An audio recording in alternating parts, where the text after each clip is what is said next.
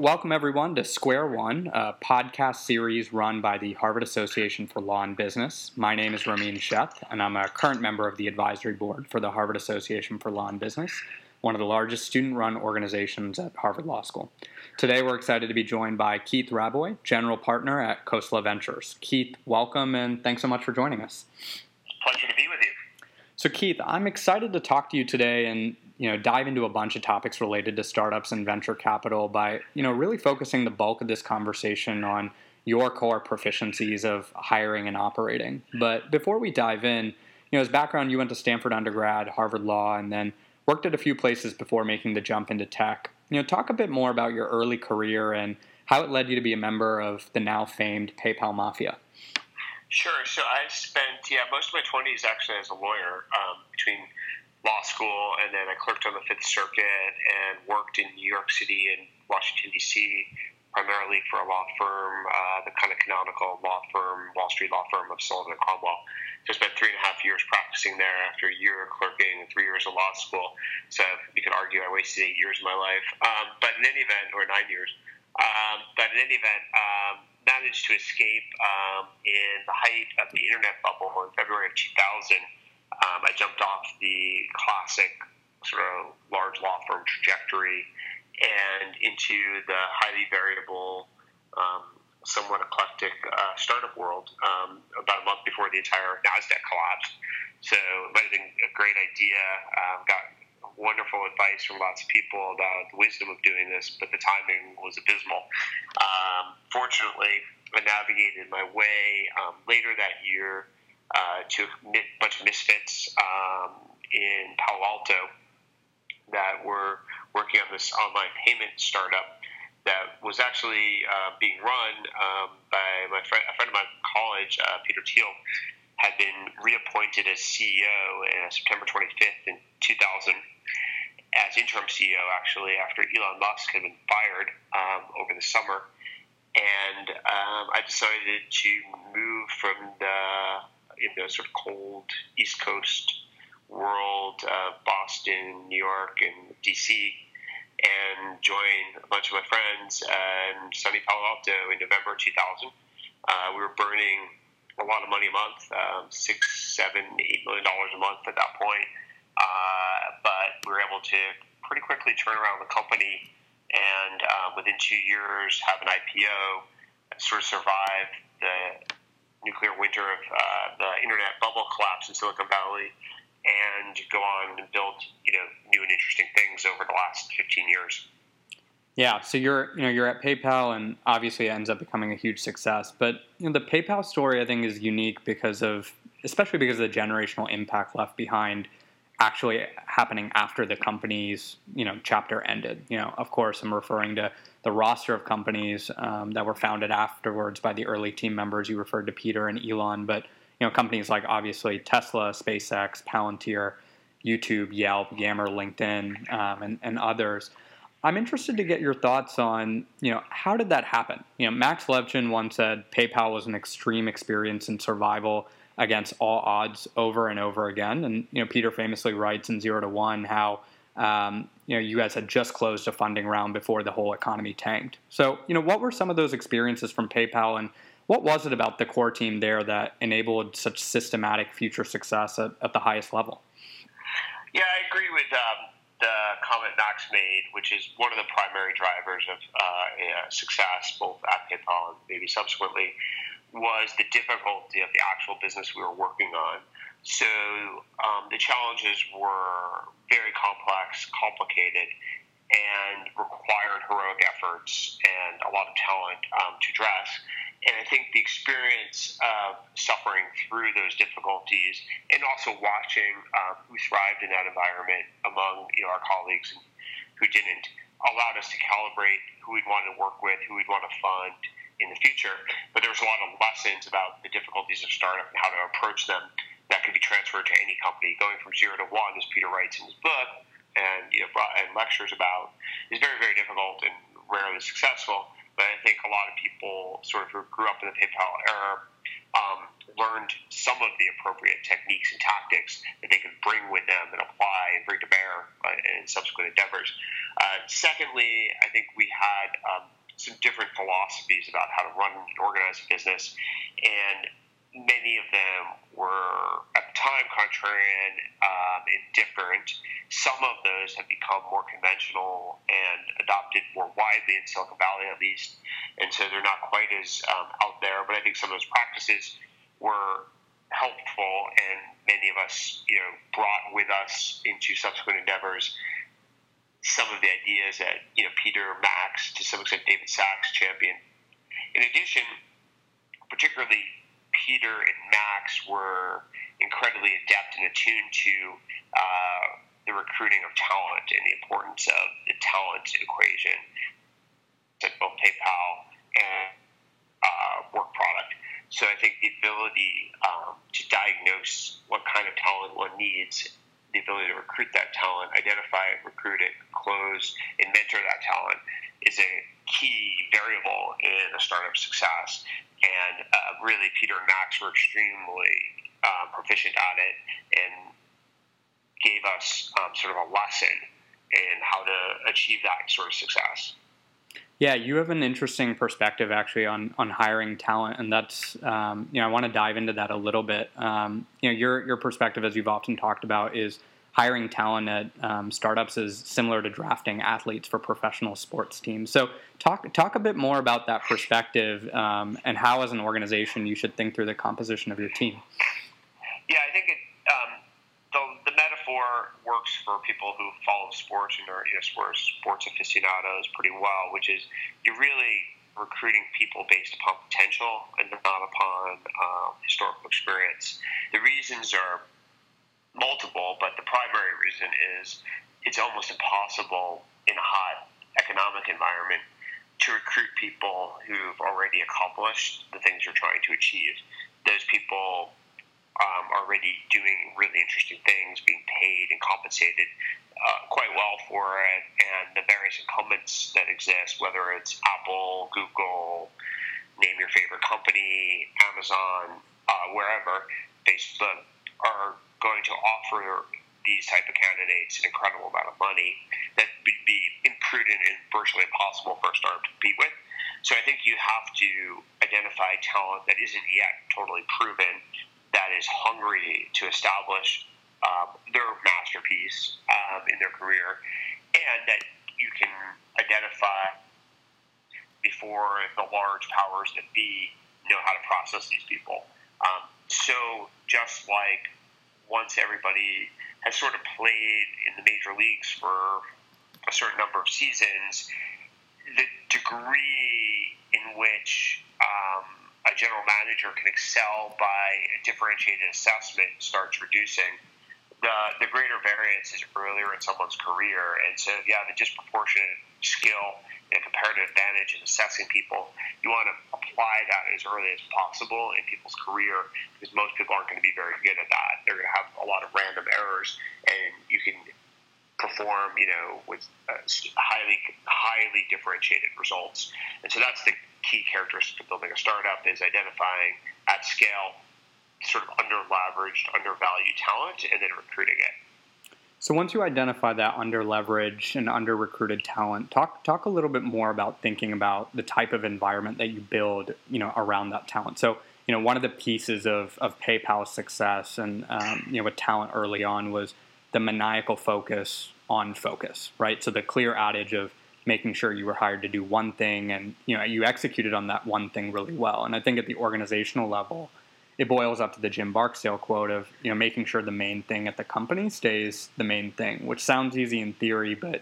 as you know, in practice is actually really hard. You've talked about this phenomenon before, with the relation to working on A+, B+, and C problems. Talk a bit more about that idea and the importance of core focus in a company. Yeah, I think it's pretty intuitive for most humans, which is everybody makes a list every morning, every week of things they want to accomplish, and there's usually some pretty mundane things on that list, like go grocery shopping, drop off the dry cleaning, etc.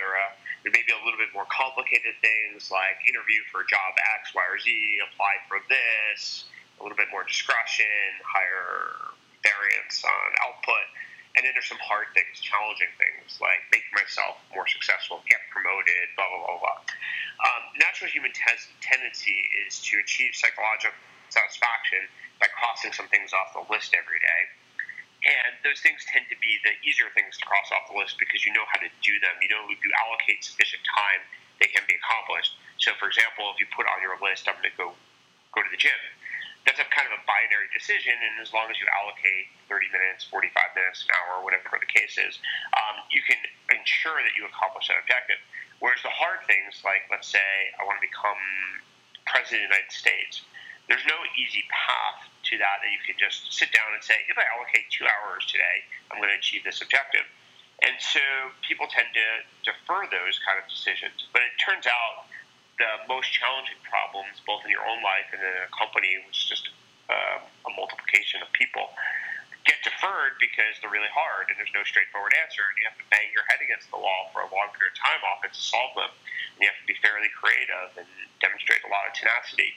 And so the purpose of the focus is to not allow the substitution of the easy things like going to the gym against the important objectives that require intense effort. And so by requiring people to substitute, eventually you get breakthroughs because people aren't distracted by the easy stuff. So basically what you're doing is not allowing people to put stuff on the list that's easy to solve and then allowing them the psychological satisfaction of crossing the easy stuff off the list. You're basically saying there's only one thing on your list or there's two things on your list. And by the way, they're the most important things, so you're not going to get satisfied until you get those, achieved. And how do you think about that issue when you think of talent allocation for a fast-growing rocket ship company, right? As companies evolve, you kind of face the natural tension of matching company growth with personnel growth. At every growth stage for a business, established processes break and new processes need to be formed. And oftentimes the people that were good fits early on aren't good fits as the company grows. But there's also the inverse, which is, if you look at the most successful companies today, the most successful technology companies, a Facebook, a Google, a Tesla, these are founder-led companies that still have early team institutional fabric, leadership, and DNA, frankly, embedded deeply in the organization. So talk a bit more about the balance of keeping a strong founding culture, but having an agile and evolving team, and then maybe proactively, how do you actually think about that notion and incorporate it when hiring and managing your team?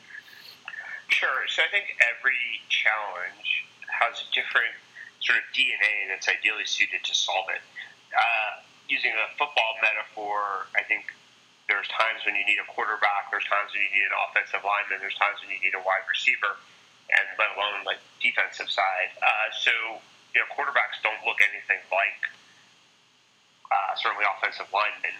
Quarterbacks are 6'4", taller, usually quite intelligent. And offensive linemen are like 350 pounds and very wide, and often actually test with a lower IQ than quarterbacks. So depending upon what problems you're trying to solve, you have a sort of essential casting sort of DNA that you're looking for. We actually use the term at Coastal Ventures of gene pool recruiting. And so I think sometimes you have that person on your team and who has most of the core ingredients, and you should allocate him or her to that specific problem, and that becomes his or her focus. If not, you may need to go out to the world and find someone who's got the key DNA to solve type of task that the company needs. And you're usually doing both, possibly every day, and often every week. It was like, okay, what are the key challenges in front of us between here and success? And then how does my current team, what talents is my current team who has the right appropriate skill set to go tackle that problem? And if I don't have it, where do I go get it? So let's send that QB and lineman analogy because I think it's interesting, and it's interesting as it pertains to leadership, in an organization more broadly. I'm not sure, obviously, what Peter's current perspective is, but at PayPal, I know he talked about the idea that he didn't believe in managers, and his belief was whoever was the best at a certain discipline should run that discipline. And I think the larger conceptual idea behind that is this would form a fully meritocratic team, and also just builds a culture in which, the leader of each group or each business unit is respected for being, the best of that particular area. But, taking your analogy and taking that point of, you can have a quarterback on a team, you can have linemen on that team, that model can break, right? Because the skill set of shipping code isn't the same as leading people. So you can have, absolute substantive killers for a business unit that are just terrible at people management. So how do you think about leadership models for organizations, and what do you think, are the characteristics of strong leaders? Well, it does vary again by role and task. I think the leadership isn't leadership. So leading a team of salespeople is very different than leading a team of engineers, which is actually pretty distinct from leading designers. So it depends what's the composition of the team, as well as what's the kind of challenge. Some challenges that you're trying to solve are optimization challenges, those are innovation challenges, and some people have skills at optimization linearly, and some people are creative breakthrough, more oriented towards creative breakthroughs. And so I think just matching the right team with the right leader for the right problem is the key. There are definitely disadvantages of promoting your best execution-oriented person to lead a project. However, those disadvantages almost always are less painful than the disadvantages of a broad leader, in quotes, who doesn't have any substantive skill. So I think when you don't have substantive skill in a discipline, your team really can't learn much from you. You can't really solve their problems. You can't be the problem solver in chief for either the company or for that team. And those are really demoralizing and underrated in terms of their impact. Plus, if you think about what's easier to coach, truthfully, it's easier to teach people to lead teams than it is to teach them substantive skills in terms of just there's lots of empirical evidence for this. So I think that all things being equal, you're much better off promoting people who are awesome at the discipline and at the craft and putting them in charge of other people who aspire to be as good, which is motivating and challenging, and the work product, which is something you really care about, the quality of the work product improves because there's an editor with a very fine eye that's judging, engaging, and approving all the work product. So that philosophy was pretty core to PayPal, and it's pretty core to most of the subsequent companies. Not all. Everybody who's founded their own PayPal company has a different mix, a cocktail that they've borrowed from our PayPal experience. Some borrow different pieces, some edit other pieces. It's up to the individual founders, but there's a lot to learn from our experience. Yeah, one of the TED Talks I was watching recently and I actually enjoyed most was Ray Dalio's talk on, how to build a company where the best ideas win. And, of course, Ray and Bridgewater are infamous, both positively and negatively, depending on your view of it, for radical transparency and the meritocratic culture they've built.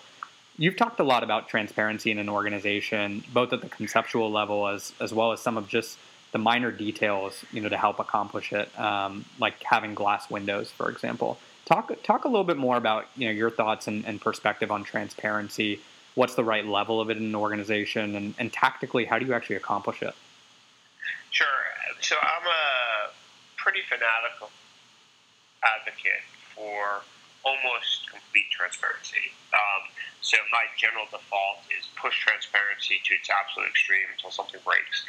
The biggest reason why is if you expect people to make smart decisions, you need to provide them the context. And the only way to provide context to people is to give them access to all the information.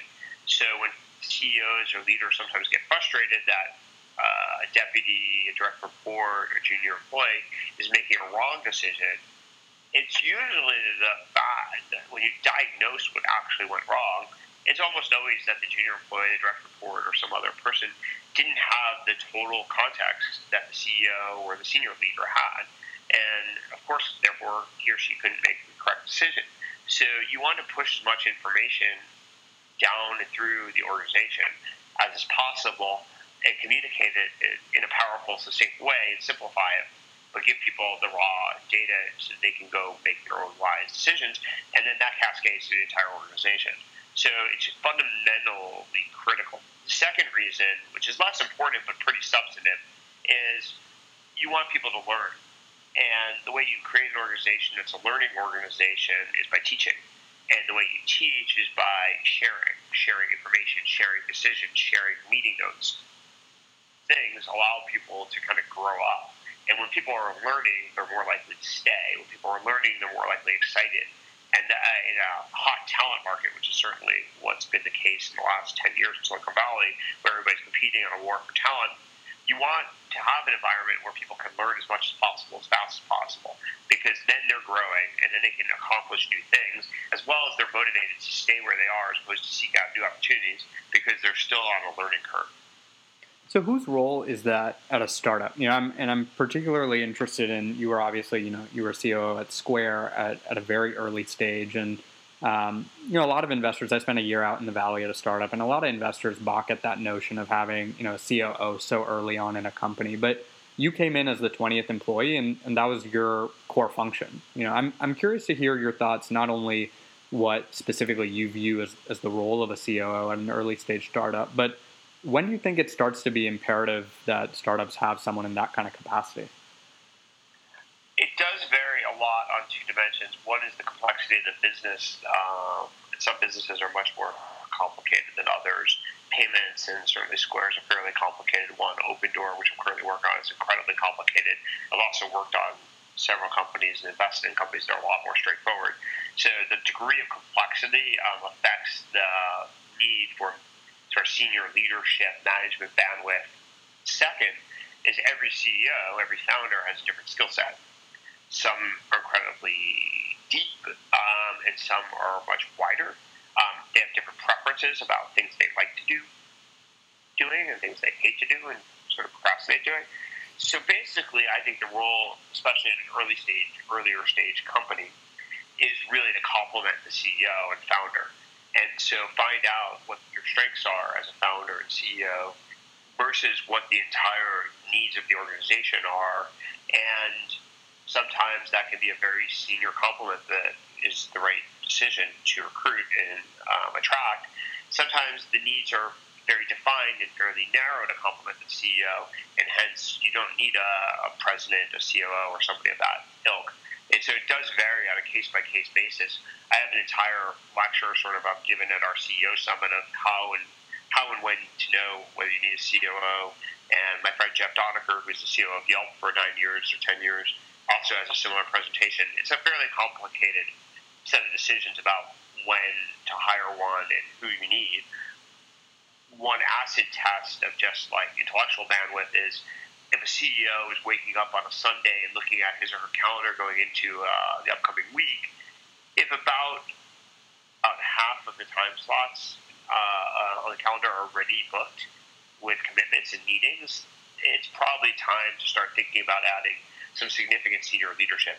But the way I often think about it is being a CEO is a fairly lonely job, and many CEOs could benefit by having sort of a senior business partner to bounce ideas off, to brainstorm, to problem solve together. And the COO is a good opportunity to bring someone who's a first-rate business mind, strategic mind, into the company so that you get the benefits of that dialogue. So let's switch gears a little bit and actually talk, a bit more broadly about the state of venture today, because I think there's actually a lot more CEOs and founders, largely because of the influx of capital that's come in. So the capital allocation landscape of startups has dramatically changed since 2000, right? You have a significant amount of additional early stage funds, early stage players, and then you have some real heavy hitters that are coming in at the growth equity and beyond stage, and folks that have traditionally not been invested or interested in this space at all. The adage in venture has always been that regardless of the amount of capital available, the same number of generational companies are historically started every few years, and 90 to 95% of the exit value comes at the hands of less than 2 to 3% of those investments. So with the change in market dynamics, both market sizes and then more cost efficacy to truly start up, do you see that age-old adage remaining true in venture going forward, or is there a tipping point that will come in terms of increased capital actually facilitating more winners and increased investment opportunities? I personally don't believe that more capital equals more successful companies. companies, I think if anything, it may actually be inversely correlated. So more capital reduces the number of successful companies. Primary reason is that extraordinary founder talent is incredibly scarce and limited. And it doesn't matter how much capital there is in the world, you just can't make more world-class entrepreneurs. Sort of baseball metaphor is probably the best way to explain this, which is there's only so many people on the planet that can throw a fastball over 90 miles an hour. And Major League Baseball literally cannot expand because that nobody knows how to teach people to throw a fastball over 90 miles an hour. There's no evidence that you can actually train people to do this. And as a result of that, if you can't throw a fastball at roughly 90 miles an hour naturally, your shot of becoming a Major League Baseball pitcher is like virtually zero. And if you can't be a Major League Baseball pitcher, you can't add new teams, you can't expand. And I think that's roughly true of world-class founders, that there's a very finite supply, and that no one's really figured out how to make more of them, as opposed to train those who are pretty talented and make them better. So I think that's one major issue. The second thing is the reason why I think it's inversely, so that's a constraint. The reason why I think it's actually inversely correlated, i.e. the more money that flows into the system, the worse the company is, what we've already discussed, which is the critical density of talent issue. So the way you build an extraordinary company like PayPal is you assemble and marshal an incredible team of talented people, and you have to assemble that team and maintain that team for a significant period of time. As more and more companies are capable of being funded and more investors are throwing checks at people, the grass is greener sort of approach tempts some people to leave these successful companies and want to found their own company. And if it gets too easy to do that, at the margin, you decrease the number of companies that have a critical density of talent assembled for a sustainable period of time, which basically means that nobody creates successful companies, or that the companies that are created that are successful are suboptimal. And I think that's often true, and it's one of the reasons why the well-observed observation that the best companies are usually founded during recessions is true, because I think it's easier to assemble that team of talent and sustain it for a significant time frame. Is more possible when nobody else is hiring and nobody else is funding. But when everybody's funding companies, it becomes really difficult. So, for example, during my PayPal days, we had over 90% conversion rate on offer to employee accepted. That would be very difficult to do, even for the best companies in today's environment. That's interesting. I think another key piece there is, and I wonder what your thoughts are in relation to what's going on with the private and public markets, is you have companies that are staying longer and longer on the private side, and there's actually a net negative of companies that are being listed versus companies falling out of the public markets. And I think that's a bad thing for a couple reasons. I mean, you can talk about the wealth creation issue and how it's concentrated, so it's not accessible for the majority. You can talk about some of the heavy hitter public tech companies having a ton of cash on their balance sheets and creating a market for large scale M&A where they just create mega monopolies. But I think one of the core problems you can start to find is you can actually have some of these companies get very lazy with capital and not actually put in the right governance structures that would be there if you had to go public. I mean, case in point is Uber, right? I'm not sure if a lot of those systematic issues would have been solved with public governance, but they certainly would have been unearthed with public shareholders as opposed to being in the private markets. But based on how capital flows are today, you can continue to raise these multi-billion-dollar rounds in the private market. So, what do you make of the dynamic between the public and private markets today? What do you think needs to happen to enable more companies to go public? And is the concept of being public, is it changing? Do you still think it's a good thing or a bad thing? So I have a somewhat contrarian view on this, which I share with Bill Gurley. I think going public as early as possible is almost always the right choice for a startup. I think there are so many benefits of being a public company, both internally and externally, that as soon as the company has the credibility, the internal controls, and has the density of scale and talent, it should be a public company. I've written about this for at least 10 years. I think it makes no sense to defer going public. I think these are all fictional problems that people create. So, for example, there are excuses. People say you can't be innovative as a public company. Well, that's just ridiculous. If you ask anybody who's smart, what are the most innovative companies in the world, they inevitably name Google, Apple, Tesla, Amazon, Facebook. Well, guess what? They're all large market cap companies. It'd be very difficult to even get a good answer out of somebody. What's the most innovative private company on the planet? So I think that's fiction. Number two is people talk about, morale issues associated with the stock price going down. Well, I think you need to have a culture where people are realistic and intellectually honest, and when they create value, it'll be rewarded. And when they don't, they shouldn't be. And it's fundamentally a meritocratic world, and stop coddling people. Secondly, related to that, is as a CEO or a senior executive, I certainly know how the stock price affects internal morale, whereas most morale issues in a private company are very subtle.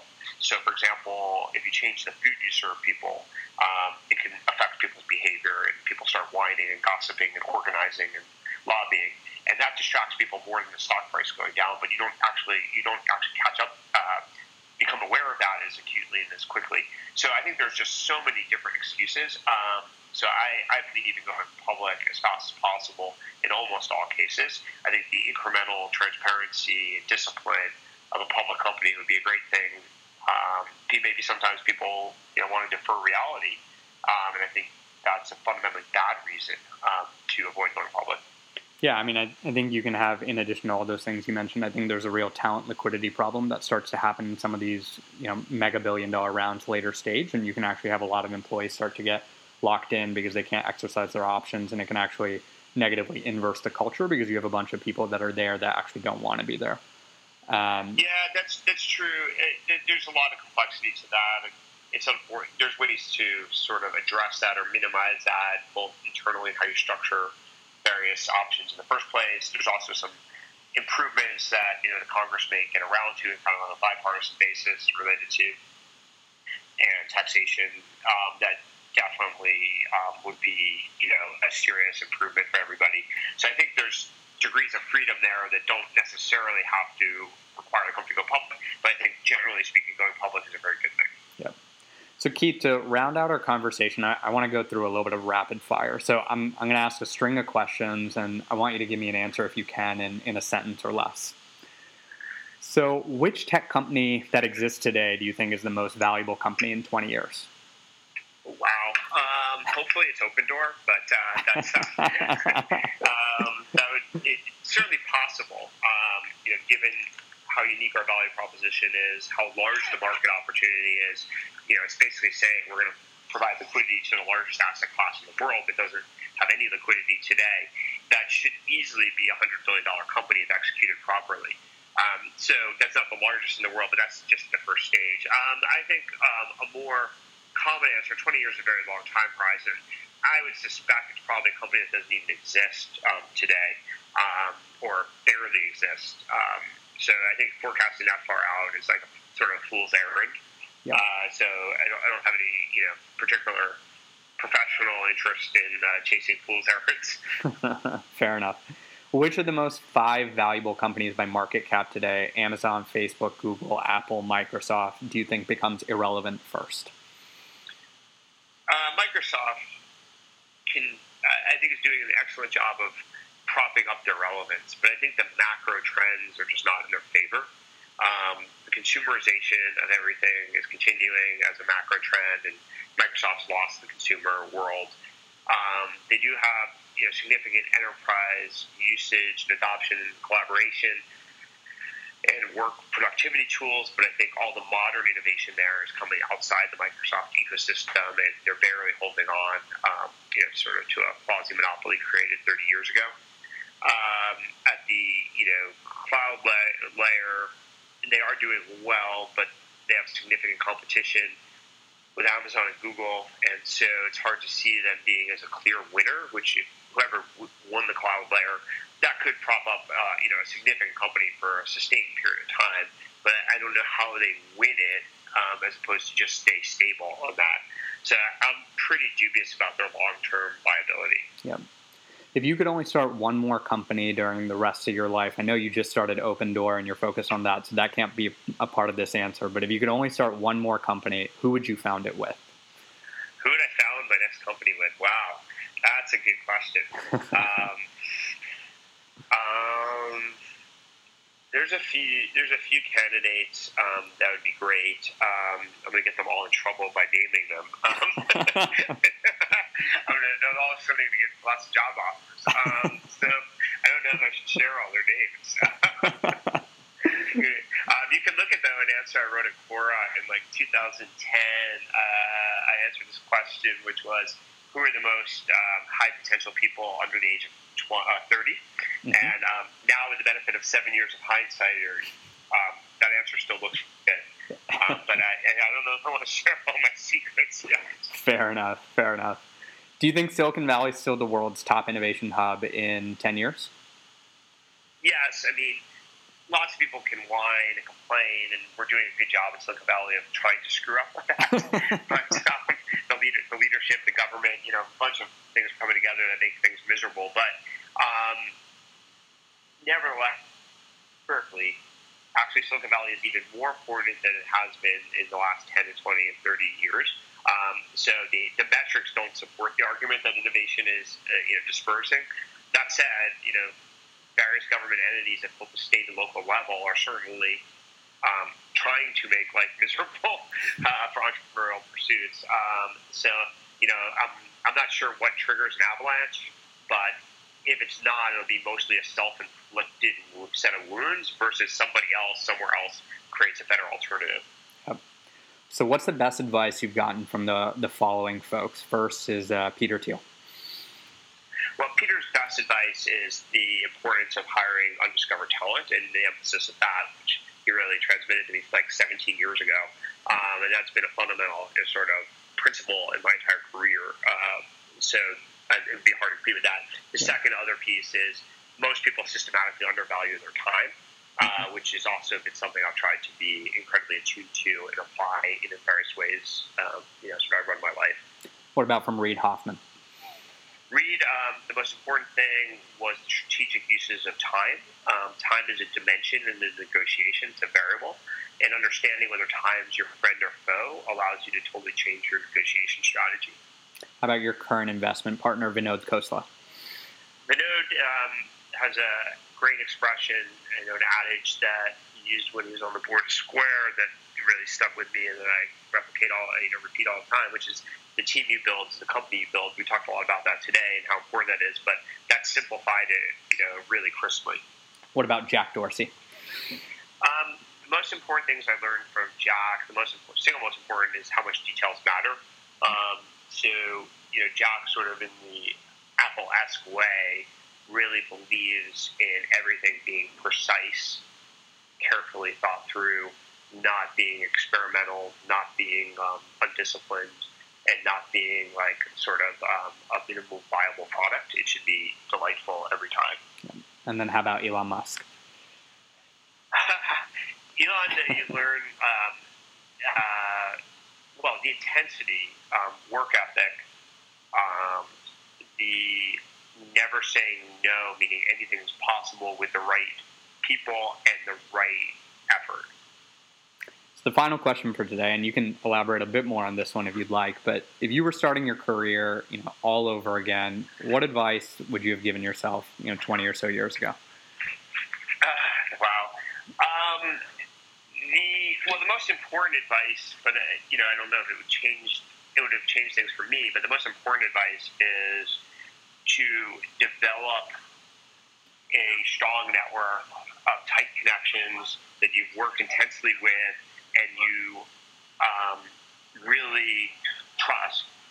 The second thing is to figure out what you can be extraordinary at as fast as possible, like how you can be the best at something and really define yourself to be better, the only one really who does what you aspire to do.